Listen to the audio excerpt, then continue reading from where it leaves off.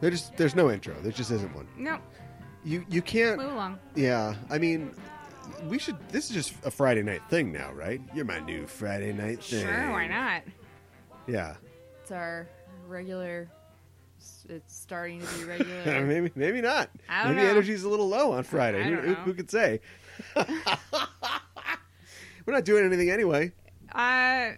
I was thinking about it. We could. I Yeah. mean, you can go out. Yeah, you can go out. Now, it's quote unquote safe. Is it safe? A lot of movie references. Movie show. I don't know. I mean, like, you're definitely increasing your.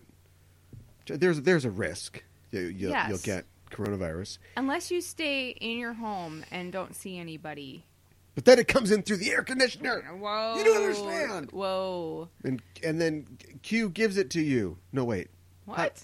Pick a better letter. Why Q? We're lousy. We're stacked up with Q's in entertainment. Do you know what I mean? Yeah. Yeah. Why the Q? Trek shouldn't have done it. It was already spoken for. Yeah. In the 50s.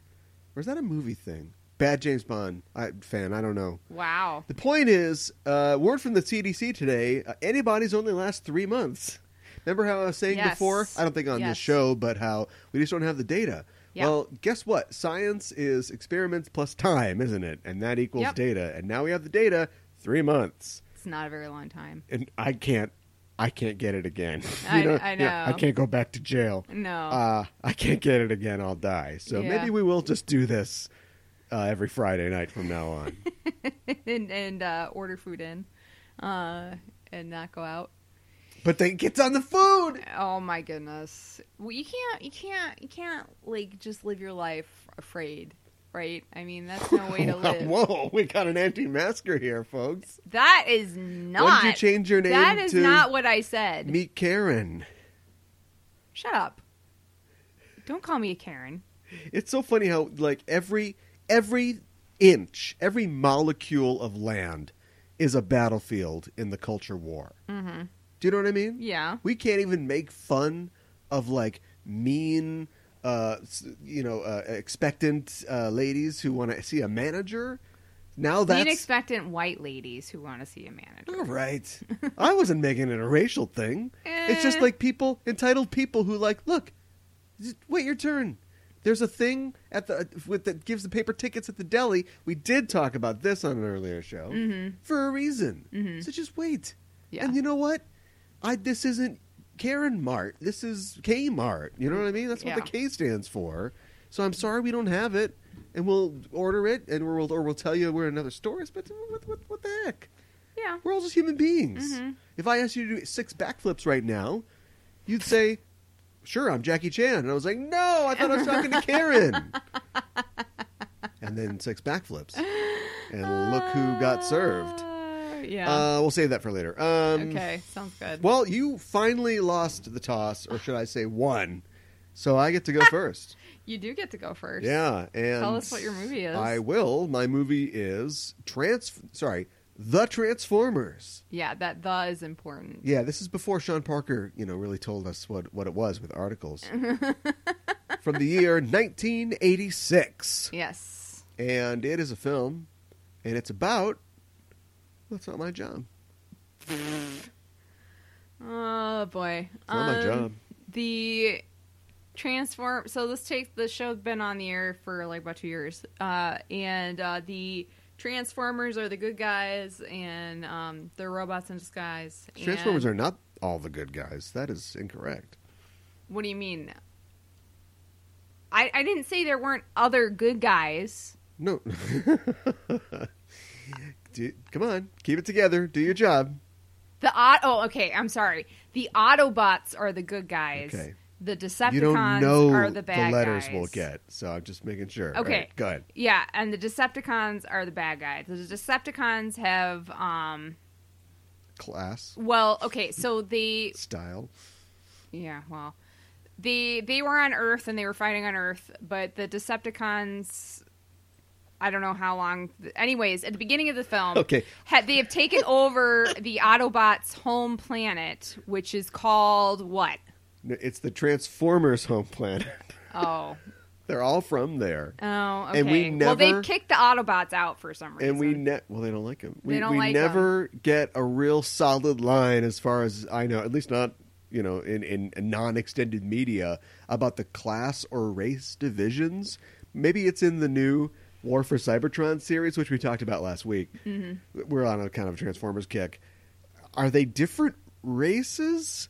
Or are they different species? Well, one thing that you and I have talked about is that... Robot racism? Well, a little bit. But that most of the Decepticons can, fly. And so maybe they think they're superior. It's ableism. Yeah. Transformers is a robot ableism parallel. There you go. So that's basically what's going on. They send... and the Autobots are on 2 of the planet's moons, and they're trying to they're rallying the troops, and they're getting themselves ready to launch a fight to be able to be back on the planet, and fight the Decepticons. The Decepticons find out about this, and there are a series of multiple attacks. There are a large amount of qualities. There are a large amount of casualties on the Autobot side, and a lot of named Autobots are killed at the very beginning of the film. You forgot they were Autobots. Stop pretending like you care about them. What? Anyways, there are about maybe 45, 50 lines of dialogue in this film, and somehow you've stretched it out for 5 minutes. So let's bring it home. Okay, and the biggest death is, of course, Optimus Prime, and he, is their fearless leader, and he passes on their... What is it called again? The MacGuffin of leadership. Yes. The Matrix of leadership. Yeah, and he passes it on to Ultra Matrix, is that his name? What is his name? Magnus. Ultra Magnus. His name literally means super great. Okay. A lot of other things happen. There's a lot of fighting, and not much of a plot. Well, not when you tell it like that. Jeez. Will you tell it better then? No, that's not supposed to be a bit. That's just something I have to do every episode because we would never get out of Act 1. I was just saying that's what happens in the movie. There's a bunch of fighting back and forth. They go to different planets. They meet different robots. They have fights with different robots. Some of the robots help them. You sound like Orson Welles. Why don't you just say, I did a movie today about a bunch of toys fighting other toys. I forgot a major point. Yeah, I think so. Unicron is a planet that eats planets. And then we find out later that he's a huge transformer. Well, so, of course, why wouldn't he be? Yeah, but he's like the huge bad guy. And the Decepticon leader, God, what is his name? I'm bad with names today. That's how it feels. Yeah. Tell me out with his name. Which one? Mega... something. Let's see. What could the second syllable be? Megatron. Actually, it's a third. Okay, yeah, Tron. Megatron gets really badly injured in one of the fights. He gets pulled towards Unicron, and Unicron is like, basically, you're going to do my bidding for me. You're going to get this MacGuffin. Bring me the frozen peas. Because I need it. I will make you Spock. We never know why he needs it, but yeah, right. And he turns him into... What is his next name? Galvatron. Galvatron, and then he's voiced by Leonard Nimoy. Galvatron, voiced by Leonard Nimoy, and basically, what's his character? He's a new man? Yes, he is a old driver, because there are 15 shots of him flying around in Scourge or whatever, his plane, and then he always flies by and goes, with his shaking his fist, Yeah. Use your signal. He needs some fuzzy dice on the... Sure. Yeah, sure. And they transform too. Yeah, right. Dice masters. Of course, there you go. Yeah. So that's a big part of it as well. That was a mess. I know. And I have to say, for as little plot as this movie has, it is pretty straightforward. It wasn't like that retelling at all. So all right, sorry. If they remake this, I hope you are in charge of plotting it and scripting it. Watching this mm-hmm. now, as an adult, yeah, who didn't go to film school, mm-hmm. but he's been basically making up for it for his entire life. Mm-hmm. I don't hate this. It's not great. Mm-hmm. And as a kid, you don't know. No. And you're just, you're devastated. Not by devastator, ironically, but by, the fact that, Prime dies. Yeah. And then you're just trying to put it together. Right. Watching it as an adult, I realized there's so little dialogue in this. I mean, the real things absolutely do happen. And there are, you never mentioned once the hero of the film, Luke Skywalker, and Han Solo had a baby, and his name was Hot Rod. And this is a story of Hot Rod's ascendancy to maturity and to the leadership of the Autobots. I guess I kind of on purpose. But you just, purposely. But you totally left that out. I did. And this movie is just Star Wars. It's just Star Wars. Yeah. The bad guys are in control. Space travel. And that was always the thing about, I think, did we talk about this last week? Just enough trope, but there's a fatalism to Transformers that I don't know if it read for me when I was a kid, but, the bad guys are in control. The bad guys have pushed the Autobots off of Cybertron 4 million years ago. Mm-hmm. The Ark crashes on Earth. The Decepticons awaken first, not counting Beast Wars. Yeah, they always have the upper hand, and so I don't know if that's just a device to make the heroes seem scrappy, but they can fly, they can become jets, and not like a dumb compact car, and that is given steroids and given a regimen, 18 months of mad MMA training in this movie because, like you said, it opens with we don't know. The big thing about this is it represented a break between the second season and the third season of the TV show where Hasbro went, okay, set the toy box on fire because we got to sell more of these things. And so in the movie... So stupid. It is stupid because they still make Prowl figures today. Do you know what I mean? You can still make these figures, just add more guys. Right. But anyway, Why you have to kill everybody? So their thing is, not only is, this sort of dark and the bad guys always seem to be in control, but the bad guys murder half a dozen characters that you've been following for 2 years as a kid. Oh my God, Cliff Jumper, no! Well, you were saying, too, when we were watching it, how they've been shooting at each other for 2 years and missing. Yes. And then they just fatally kill. Right, because it's a movie. All of these It's characters. A movie and not a toy commercial, except it's a toy commercial. There are all kinds of rules about what you could and couldn't do on TV back then, but since it's a movie, Spike can say shit, and also Ultra Magnus can say damn, and then you can have lasers actually hit their targets. No problem in the Bay films with that. And so they immediately are being chased like the Empire chases, the rebellion in Star Wars. Right. We have a planet-destroying device show up that doubles for Darth Vader. So Darth Vader is also the Death Star in this. You could make an argument that Galvatron is Darth Vader as well. I'd make him one of them higher Moffs or something like that. Anyway, and then we go. The Autobots get split up. And 2 of them end up on Quintessa, the planet of the Quintessons, who will feature later in the show. So they're setting that up. And then the other ones land on Junkia or whatever and meet the Junkicons, who are not important really at all. They're never important. And it's too bad. Yeah, and it's like a weird... okay. I was picking up racial stereotype undertones. But anyway, they're led by Eric Idle. Who is just, quoting old commercials. Yes. And that was a decision they made. Although the Weird Al song, highlight of the film. Remind me how the Weird Al song goes again. Which part? I don't know. You better squeeze all the Charmin you can while Mr. Whipple's not around. Put your head in the microwave and give yourself a tan. Yeah, that's pretty good. Yeah, if it dare to be stupid. But they were so lucky that they landed on that planet because, those guys... Oh, Ultra Magnus gets pasted. they just destroy Ultra Magnus. They destroy Ultra Magnus.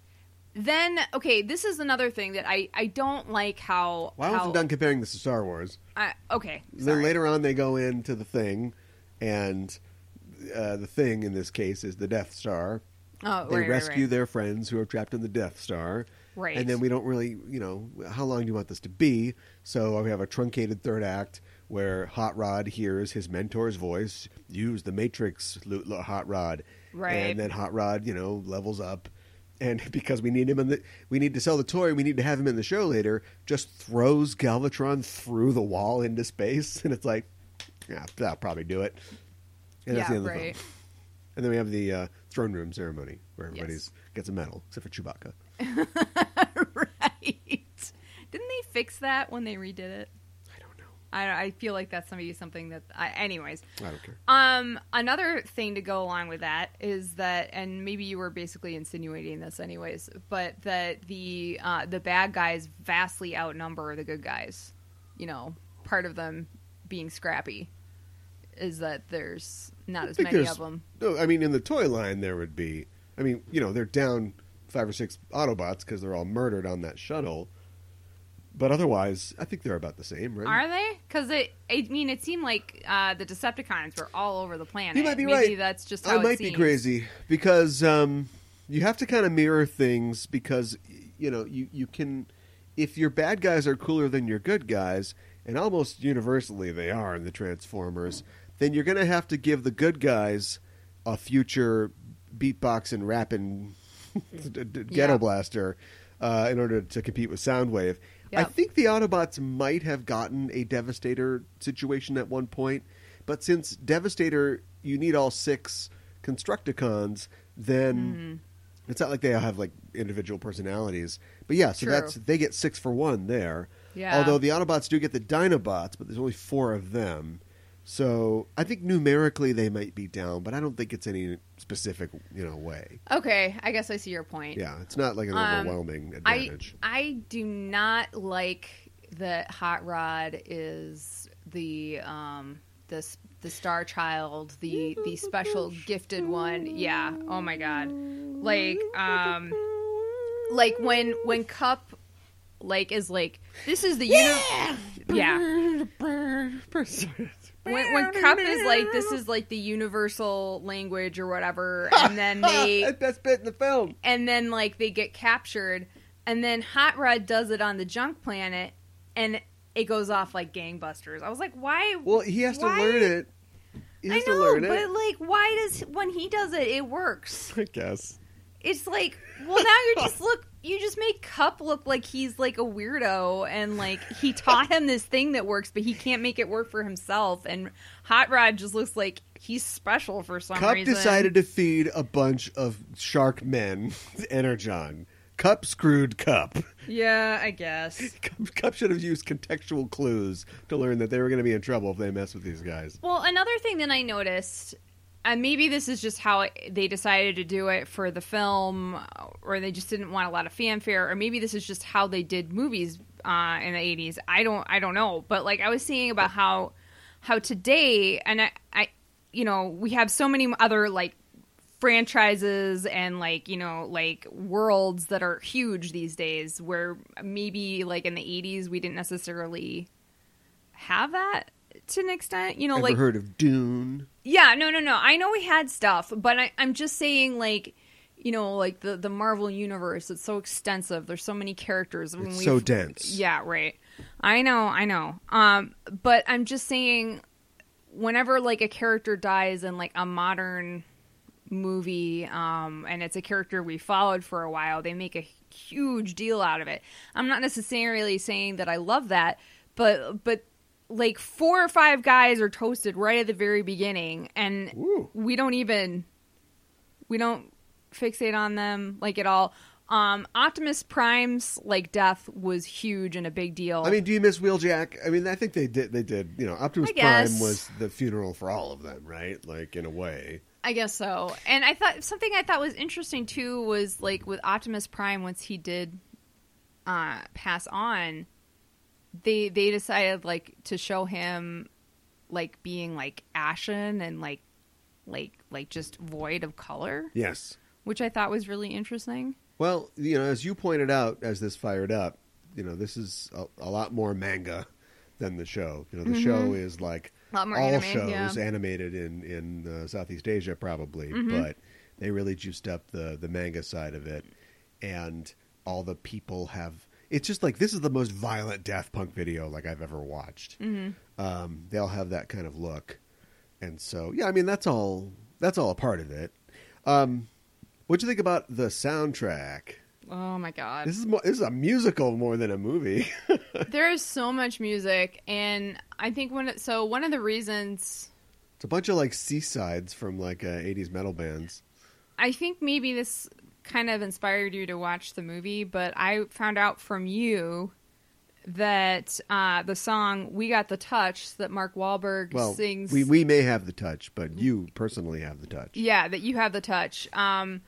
That Mark Wahlberg sings in Boogie Nights is from this movie. And I was like, what? And then he's into thought that was Dirk Transformer. Diggler's song. Like, yeah. I thought that was I didn't know that. And I thought that, like, within the world of the film, this was, like, him, like, he wrote the song.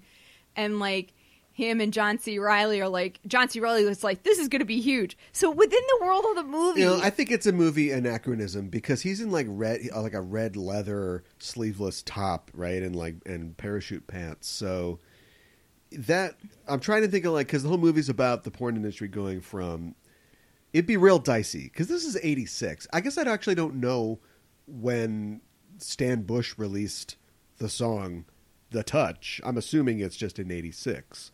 And I don't think it would be that because Dirk had a real quick rise, a real quick fall, and then a real quick comeback. Yeah. Because, the first porn awards or whatever that he goes to is like 81, right? Something like that. I think it's supposed to be or 80. Yeah, and then the second one, thank you. Yeah, right. Is like the next year. Yeah. And then if he burns out a year or two later, spends 6 months jerking off in a parking lot and comes back.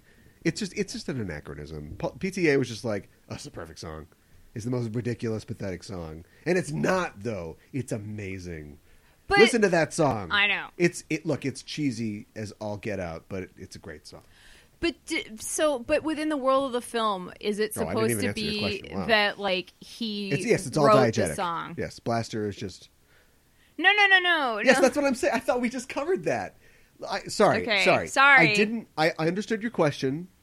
Because you outlined it so well, and I began answering it in the middle. I skipped the first couple of steps. It's okay. When we could have made the question explicit, then went, oh yeah, I hadn't thought of that. Oh, and then but instead I just skipped to the middle of it because I was already thinking about it when you were already asking it. Okay. And the answer is. No, I think it's just an anachronism for the film. Paul Thomas Anderson's like, I need a song that, first of all, is out of Mark Wahlberg's range. Just go figure. We're talking about Boogie Nights when we should be talking about Transformers, but that's your fault. I know. Out of his range. Yeah. Is Dirk Diggler's personal ethos, as long as he's singing to himself, and also it's just the most ridiculous, cheesy thing. Well, I always imagined he was singing it to himself. Yeah. So it's both. Yeah. It's like his statement of power, but it's completely pathetic because he is at the bottom of his metaphorical whatever rope at this point. Right. Yeah. Talk about Eric Idle already. No, there's nothing to really talk about. It's kind of sad. I wish that Eric Idle had more to do. There's some great voice talent in this, and there's some you have a voice talent in this, and like Judd Nelson is Hot Rod. Okay, all right.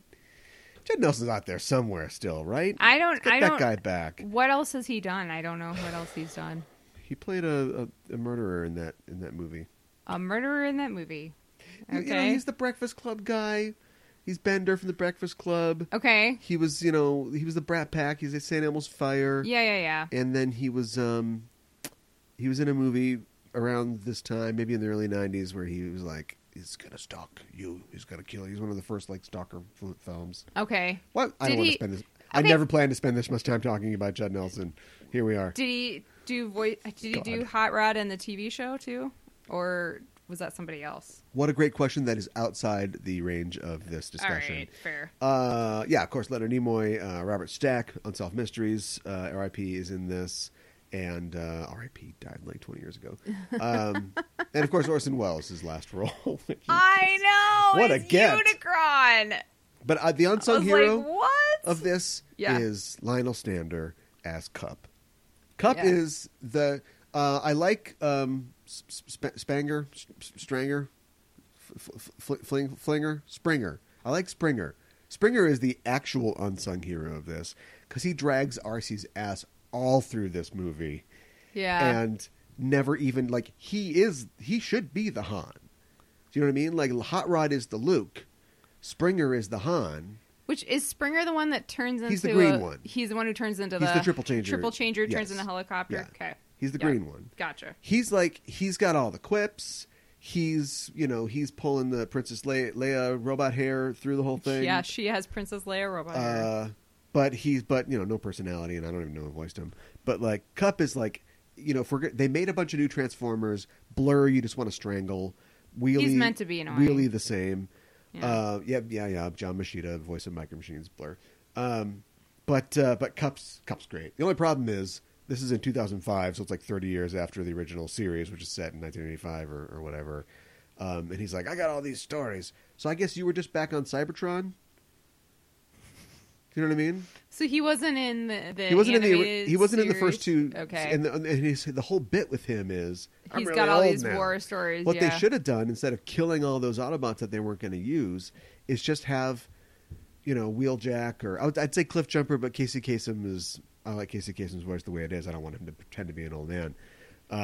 Just take Prowl or something like that, and he'll be old now, like Frasier's dad on Seinfeld. Frasier's dad on Seinfeld. Sorry, whatever. And he's he's got a war injury, but he's got like, that's not how we did it back in the day. You got to watch out. Yeah, but that's what Cup is, and I really like Cup. I like Cup. I don't think he does anything cool ever again. Does Cup appeal to young kids is what I want to know. No, who cares? That's the point. Okay. I'm watching this. All right. But he's got all his stories, and the Dinobots love him. The Dinobots freaking love him. And then at the end, when they're flying towards their home world, who they have been torn from, and 2 of the moons are rubble, and there is a giant robot with horns standing on top of their planet fighting other ships, and Hot Rod's like, what do you got, Cup? And Cup's like, I'm paralyzed beyond the capacity for reasonable thought. I don't have any stories for this. This is insane. No, it doesn't rime me of anything. Yeah, that's pretty great. Yeah, it was good. What else? Come on, we gotta move on. Grimlock's, you gotta love Grimlock. That's the T-Rex dinosaur? Yeah. Yeah, I like Grimlock. I like Grimlock a lot. What was the name of the new guy that like kind of met the Dinobots and like he like Wheelie? Yeah, screw him. He's kind of annoying. Plus, why do they meet him on the planet?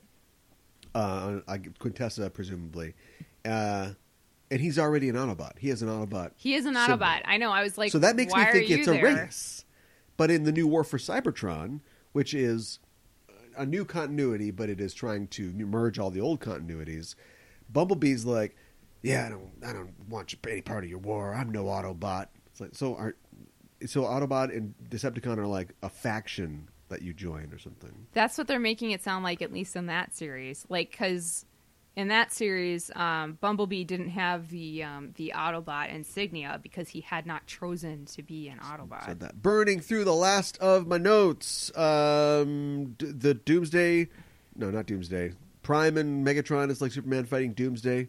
Like, neither of them can really lose, although, Prime does die. Prime loses. Megatron probably would have died. Yeah. I feel bad for Peter Cullen and Frank Welker because they, their characters got killed. They're the main characters in this show, and they both get killed, and then celebrities replace them, and that happens a lot.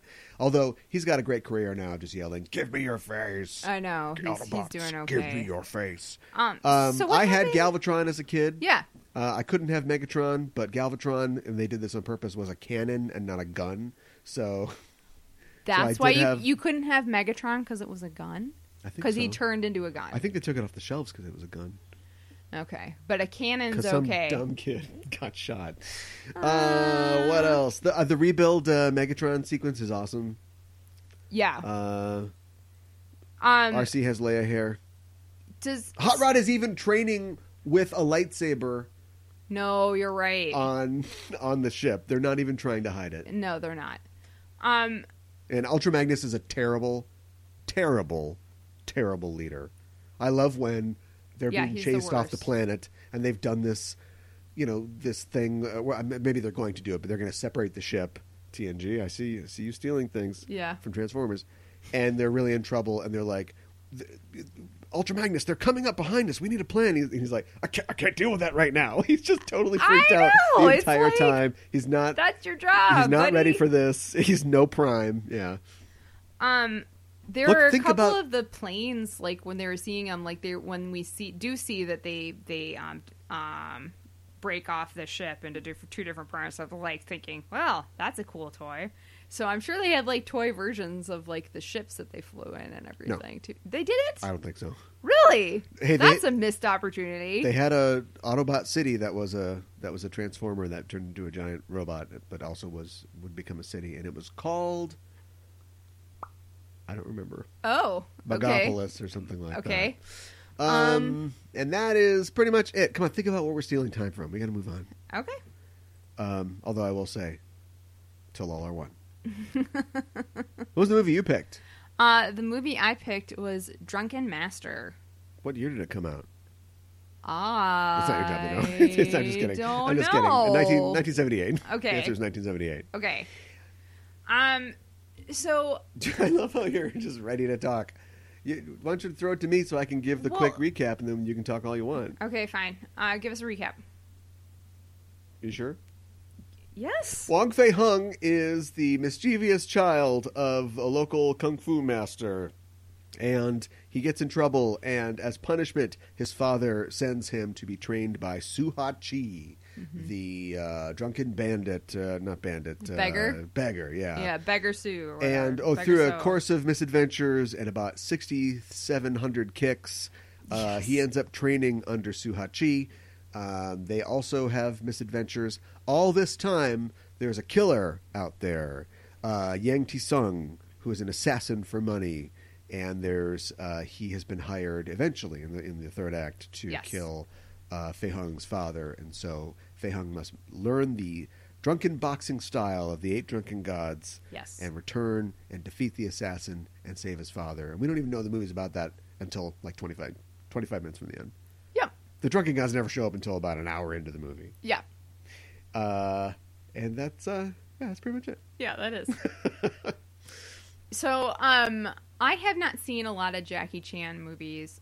I am not 100% sure if I had ever seen this, but I can tell you after watching this just recently, I don't remember seeing it if I have seen it. Well, so success for you. So it might as well have been that I hadn't seen it. So anyways, because you see a lot of clips and everything, and I think everybody knows I think everybody should at the very least know who Jackie Chan is. But it's just amazing watching him in film, because he's such a great performer. Like he's an amazing martial artist, but something else that he does so well, and something that I don't think you see a lot in films today is this the mixing of the martial arts with the comedy, and that just like the comedic timing and the bits and everything. It's done so well, and it's just everything is very well choreographed and planned. The end. Well, we can talk about those things in detail.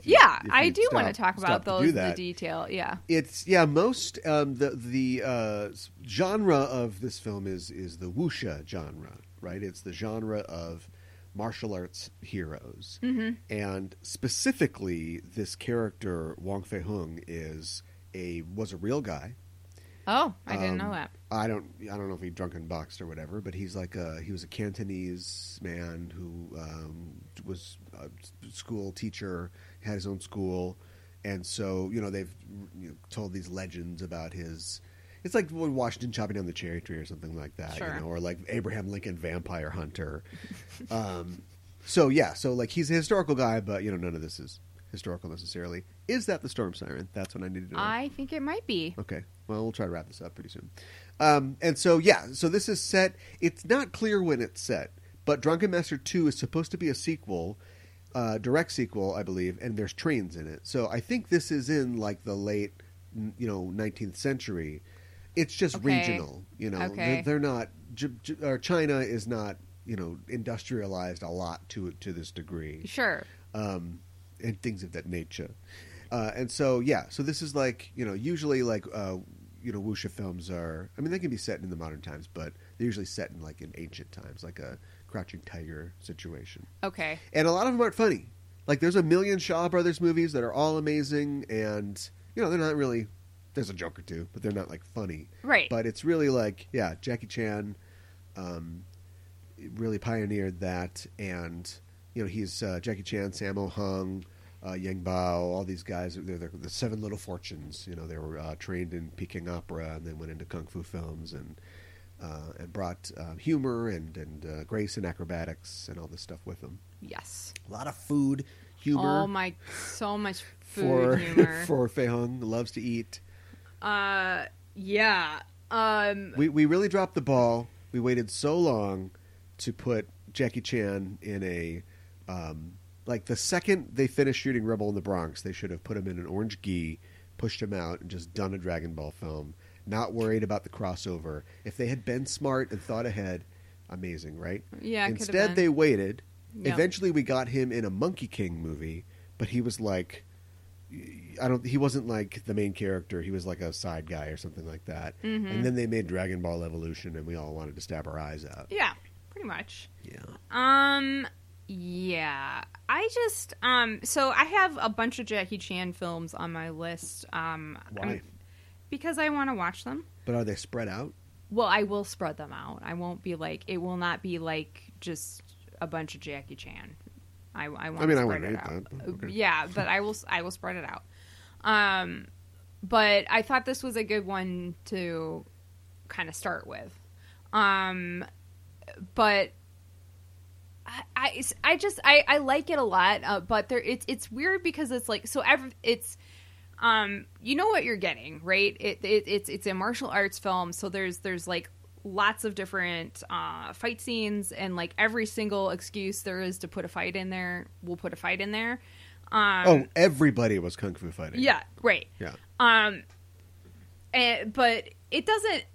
It does have a plot, and I think that the plot is important. But I feel like you don't really, like you were saying, when it first starts out, it's basically just like he is somebody who gets into trouble, and he doesn't really take his martial art training or anything seriously. Well, there are 3 encounters that we see. Yeah. Because he is training, and he's playful because he's messing around with the assistant at the school who's teaching them, and nobody likes. Yeah. Then nobody we see that him. he is, I don't want to say lecherous, but he is, he's naughty. Yep. He's the naughty panther. Right. Because he tries to kiss the girl or whatever. And get her to hug gets him. The crap kicked out of him by the woman who he turns out is his aunt. Yeah, was and fantastic. And also on his way home from that, he's heroic because the mean guy breaks the old man's jade and won't pay him for it. Yep. And then he steps up and he's like, all right, well, it looks like I'm going to have to kick your ass today. So. And he does. But he's all of these things. Yeah, you're right. I love that his aunt like kicks his butt, and she doesn't even look like she's breaking a sweat. And there's so much kicking. I love it. Yeah. There had to have been some doubling in this, but a lot of it, because like remember, Jackie Chan does all his own stunts, right? Well, I mean, like he did that. That's his philosophy, but it wasn't like a thing. It's not like he's 45 years old and he's jumping onto a hovercraft and Rumble in the Bronx because he does all his own stunts, and he breaks his ankle and he has to wear a cast painted like a sneaker for the rest of the film.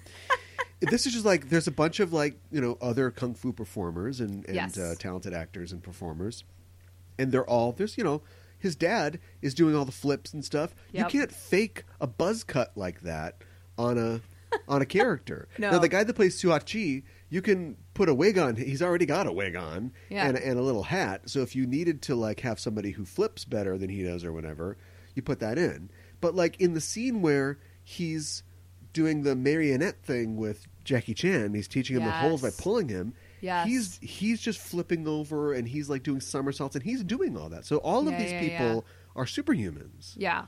Well, I heard that we were watching something, and I heard that the actor who plays that role is another really well-known martial arts performer. I did not know that.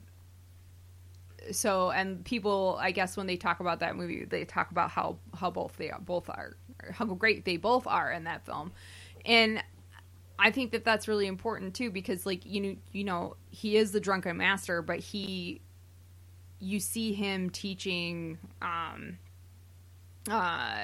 Jackie Chan's character how to do it and everything. There's a long tradition of master teaches, a wayward pupil, and the pupil. Yes. I mean, him doing all the things with Fei Hung, and he just thinks that he's torturing him, but he's teaching the him. fence. Yeah. Waxing on, waxing exactly. off. Exactly. Did you get a kickboxer vibe? A little bit, you know I guess I could see that. I know Kickboxer is the story of Frank Dukes or whatever, and Van Damme also helped. Bloodsport is Frank Dukes, but Kickboxer is very similar. Story. Yeah, yes. And because he already knows how to fight when he leaves to join the Kumite in Bloodsport. Right. But Kickboxer is like written by Van Damme, and it's like there's a lot of crazy old man's gonna drop a coconut on his nuts. Like if that was a scene that was cut out of Drunken Master, I'd believe it. I would believe that too. Very similar. Yes. And they just seem to always find themselves in these situations where they're getting into fights, and it's not like the master is like this great guy. Like he's playing the shell game basically. Yeah. And like he's really good at it, and then they get into this huge fight because the fixer of the game or whatever is like, Ironhead Rat. Yeah, he's like, I'm just gonna take your money now, and like. And then they do the Ironhead Rat fight, and it's like, what if we had a fight where a guy didn't throw any punches, he just kept trying to hit you with his head, and it's great. It is great. I've seen this a lot. Mm-hmm. This was on repeat in the VCR in the dorm room. I've never seen it this good before. I'm going to buy this on Blu-ray. The quality was good. But we watched the stream, and I'd never seen it this good before. I'd only ever had old tracking lined copy of a copy tapes, that came from China that you get at a con or something like that. So I got so many more details this time, and I was thinking about it. And I think that you're right. I think that Suachi, or the Beggar So, as he's called in this, is he's an older Fei Hung. Do you know what I mean? Like he's mischievous as well, but he's accomplished something because we see that he has compassion. It's not like he doesn't care. Fei Hung escapes the training for the first time. He's doing the bucket brigade thing, and then he jumps in the thing, and the guy's like, "Okay, this student's funny." But then Jackie Chan doesn't come up for a while, and he's like, "Oh my God, are you okay?" And then Jackie Chan pulls him into the thing, and runs away. But you see that he cares. It isn't like. Tarantino has also seen Drunken Master. So in the scenes where the bride is training with Gordon, what's his name's character? I can't remember what it is. Yeah. And he's like, you eat with your chopsticks like a human being. And he's doing that to give her self-respect and control. But he did pull out Ellie Driver's eye though when she pissed him off. So. Yeah, right. Yeah, Suachi is not quite that strict. No, or that mean-spirited. He's rough, but yeah. Well, and I think that another thing that this has is a good villain. I guess we don't see him that much, so it's not like we're like compassionate towards him or anything like that. But he's pretty dang evil, and he's like a paid assassin, and he's a good martial artist too. And it's Fei Hung's story, so we don't need to spend any time with him. True. The movie opens with him, and we see that he is devastating martial artist, and we also see how he gets his assignments. Then at the halfway mark. He has a chance encounter with Fei Hung. Yes. And beats the crap out of him. but spares him because he's got a code. Man's got to have a code. Yeah. And then Fei Hung is like, that's part of his motivation to train. And then, of course, then they meet up at the end. And, like, so, I mean, we could just spend, 2 hours just talking about all the unbelievable stunts and all the fight scenes.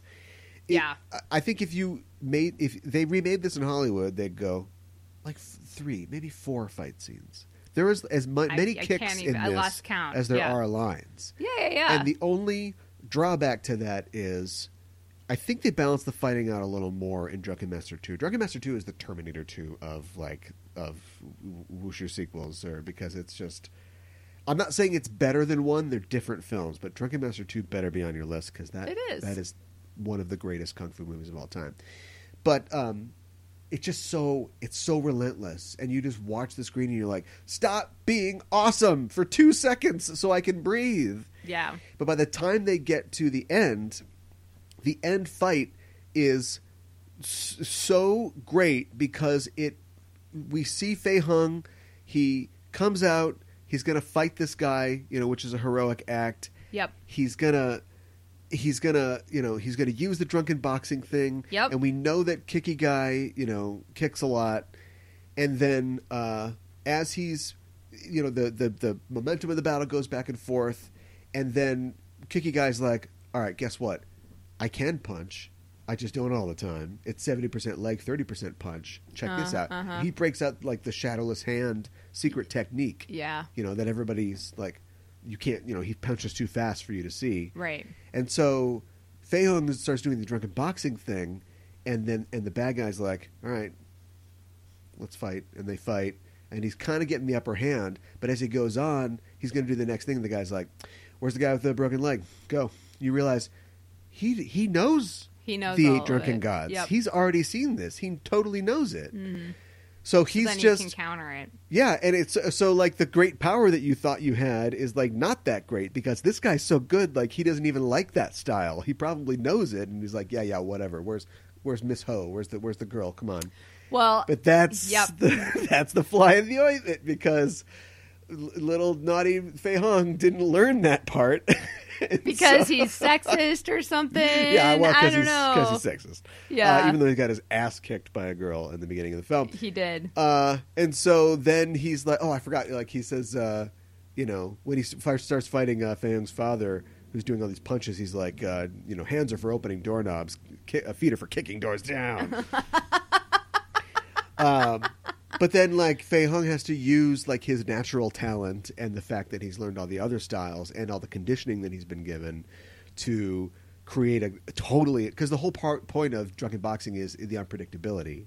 All these guys learn all these styles, but if you can't predict somebody, it's like, stop rolling around on the ground and screaming at me. Right. And so he creates his own style that throws this guy off, and he also solves the mystery of the shadowless fist and just punches the guy in the face. And then gets up on his head...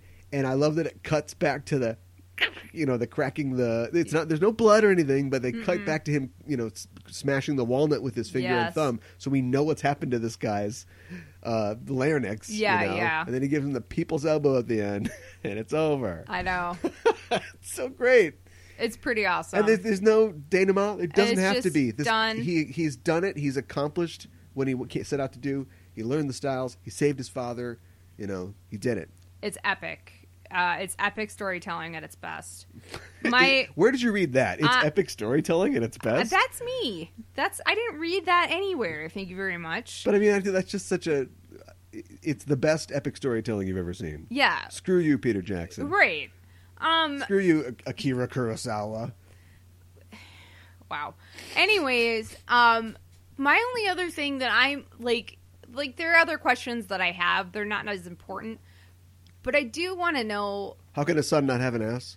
Well... I hope you give birth to a son without an ass. That's just a funny thing to say. But I mean, like, the jerky guy that's in town who Jackie Chan beat up his son earlier, who is the one who was giving the assassin his orders and told him to kill his dad. He wants... So this is how we know this is in the industrial age, because he wants... coal. For some reason, Fei Hung's dad might be like the mayor of town, or at least like a high official or something, because he comes to him and says, "Hey, I want to buy the graveyard because it's haunted." And he's like, I think you probably want it for all the coal that's in it, right? You're going to just, tear it up for coal. And so he won't let him have it. And so the guy hires the guy to kill him so they can get it. But I want to know what's the resolution with that, or if that guy's like... What importance is that? I don't know. Is that guy not going to mess with him anymore because Jackie Chan would just kick his ass, or what? Well, the best assassin ever is dead. Well, that's true. I guess the second best, if he attacked right now, might have a chance. I guess. But he's going to fight Miss Ho. I kind of wish that Jackie Chan's aunt had been at the fight too, so she could have been like, "Wow, he really learned stuff." Yeah, but it's something not like that. Yeah, but it's not really. That's not really what the story is. No, it's not a story of a group fight. No. Wait for the second one. Okay. Yeah. All right. But I did really enjoy it. Well, we're not done. Oh, okay. We got 10 minutes to fill. I love how, like I said, maybe there would be a way to... Sky is yellow, by the way. Sky is yellow, scared fellow. Maybe there's a way to bring Drunken Boxing in sooner. Maybe, I don't know. Maybe you shouldn't. Because they do that in the second one. I think he already knows it because it's a sequel. Right. But... no, we can't talk about the second film.